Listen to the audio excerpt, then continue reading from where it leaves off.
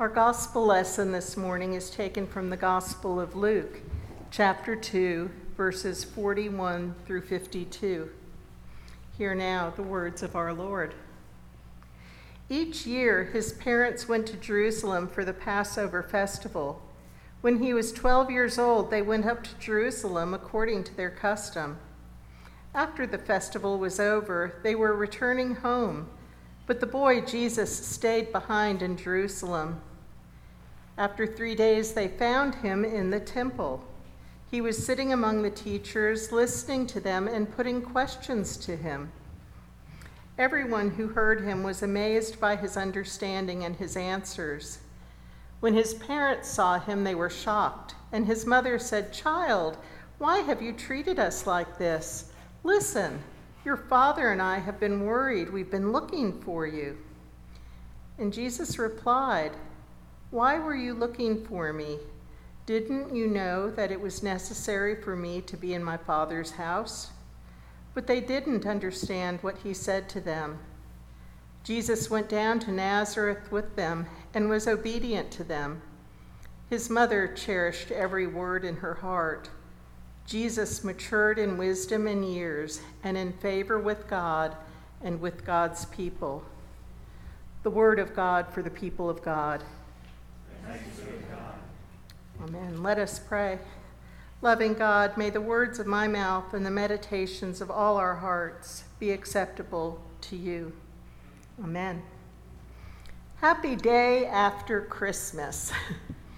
I hope that you had a Merry Christmas yesterday, whether you were alone, with family, or with friends. I hope that you experienced God's presence with you as you celebrated the birth of Jesus, the light of God coming into the world. And in just one day's time, we've celebrated Jesus' birth, and now the gospel lesson tells us that he is 12 years old. It's a Christmas miracle. Jesus was born, and now it's up to us to live in light of what Jesus' birth means to the world. We have only this one glimpse of Jesus' childhood. Jesus was 12 when boys came of age in ancient Jewish culture. He joined his family on their annual pilgrimage to Jerusalem for the Passover holiday. And this journey was not a short one. It was about over 60 miles, and it was not short, especially on foot, maybe taking 4 or 5 days each way. Well, this year, at each Passover holiday, the Jewish people would celebrate the story of God liberating their ancestors from slavery in Egypt. And because the Romans now ruled over them, making them feel like slaves again, the holiday kept alive the hopes that a new Moses might arise among them and lead them to expel the Romans. Like every good holiday, this Passover was to be about both the past and the present. And aren't we like that with our holiday celebrations? We're planted in the present, but don't we share memories of the past as we live the present? I know we sure did yesterday, as Brad and I were alone over Christmas for most of the day, and we talked about the past. Our children weren't able to be with us for various reasons. And then also, as we live in the present, we remember and hopefully cherish the past, don't we have hope for the future? Well, people traveled to and from the Passover festival in large groups, so Mary and Joseph assumed that Jesus was among their fellow travelers when they began their long walk home. When Jesus couldn't be found, they went back to Jerusalem, where they looked for him for 3 long days. As a parent, couldn't you imagine looking for your child for 3 days in Jerusalem? It would be a pretty daunting task.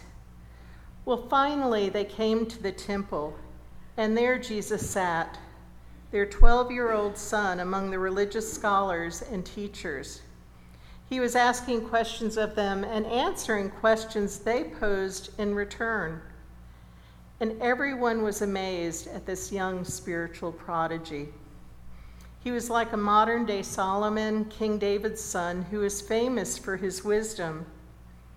Imagine a combination of Desmond Tutu, Adam Hamilton, and Beth Moore.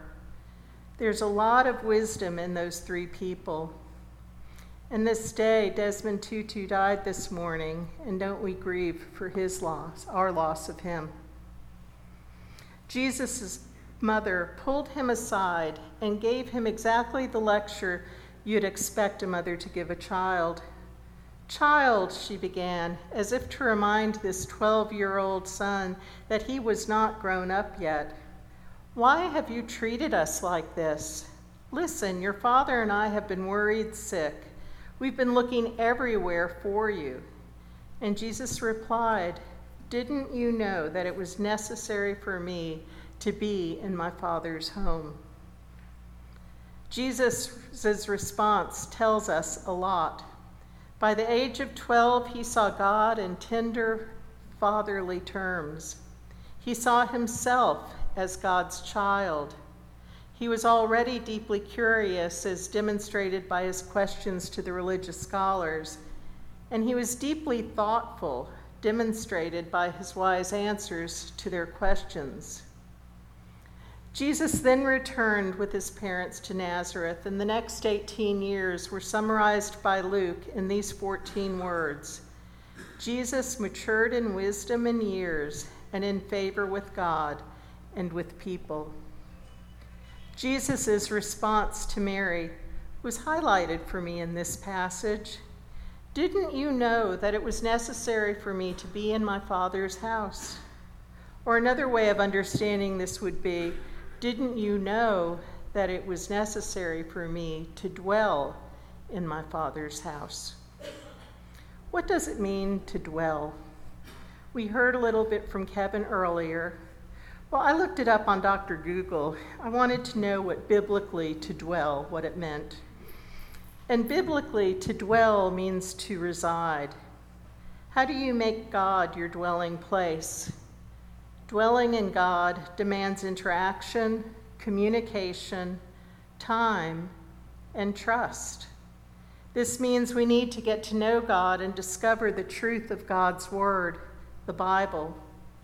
And prayer is a primary interaction, telling God what's happening in our lives and then listening quietly in the silence for the voice of the Holy Spirit.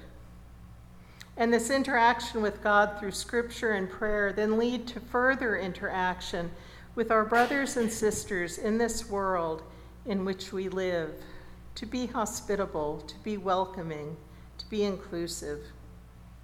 Beloved, the wind can be blowing, but if your sail isn't raised, you won't go far. You can be surrounded by oxygen, but if you don't breathe in, it won't do you much good, will it? The sap can be flowing, but if a branch isn't connected to the vine, it will wither. If you don't have kindling and wood in your fireplace, a match won't burn very long. Well, it's the same with the Spirit. We are surrounded by God's presence, by the aliveness of God's Spirit. And all that remains is for us to learn how to let the Spirit flow, how to let it fill us and glow within us. This all happens when we dwell with God, when we spend time with God in Scripture, in prayer, and in relationships with others. Well, now it's up to us to live in the light of what Jesus' birth means to us. We're convinced that what matters now is not for Christ to appear to us, but for Christ to appear in us, among us, and through us to the people that we interact with. Jesus wants us to be his hands, his feet, his face, his smile, his voice, his embodiment on earth. The Holy Spirit gives us each different spiritual gifts to be used for the common good. Someone may be gifted to teach or lead. Someone may be moved to write and sing a song like our beloved Travis behind me. Someone may be given an inspired word of comfort or encouragement, or perhaps even a warning. Someone may be given a special message of insight or knowledge, and someone may speak in an unknown language, and someone may pray for great faith for a healing or a miracle to occur. The same Spirit who gives the gifts is teaching us to be guided by love in all we say and do, for love matters most for us. Colossians tells us to clothe ourselves with compassion, kindness, humility, meekness, and patience. We're called to forgive each other, but above all else, to clothe ourselves in love. After Jesus and Mary talk with each other, they and Joseph return to Nazareth, and no one records exactly what happens from that point on to the time when Jesus suddenly reappears. But when he appears, he is telling us to repent, that the kingdom of God has come and we're to live new lives. He teaches us with parables, with instructions, with expansion on the scriptures that everybody had. How did he grow in favor of God and people? We might not know the details, but we certainly know how. He dwelled in God's presence. He allowed God to dwell in his presence. He dwelled in God by reading the scriptures, reflecting on them, asking what they meant for his life in his time, asking what they would mean for all people for all time. He kept the Sabbath. He paid attention. In modern terms, he was a noticer. He prayed. He allowed God the Father to shape him into who he was always meant to be. And he allowed God the Father to shape him into who we can only dimly understand he always was and is and will be, God the Son. He becomes and he is the presence of Christmas, always and everywhere for all of us. Let us pray. Loving God, we thank you that you invite us to dwell with you always. We thank you that you dwell within us and that we are with one another in this experience called life. We thank you for the blessings that you so freely give to us, for the celebrations and the people who are our companions through life. And we thank you, Lord, that you are with us in our grief and in whatever sorrow we might feel. May we always dwell in your presence, Lord. And when we turn away or we pretend we don't, we invite you to draw us back, to remind us, to give us that friendly nudge and invitation.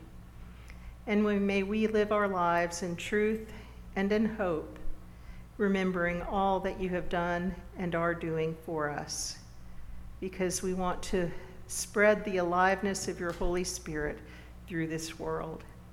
And we pray this in Jesus' holy name with gratitude in our hearts. Amen.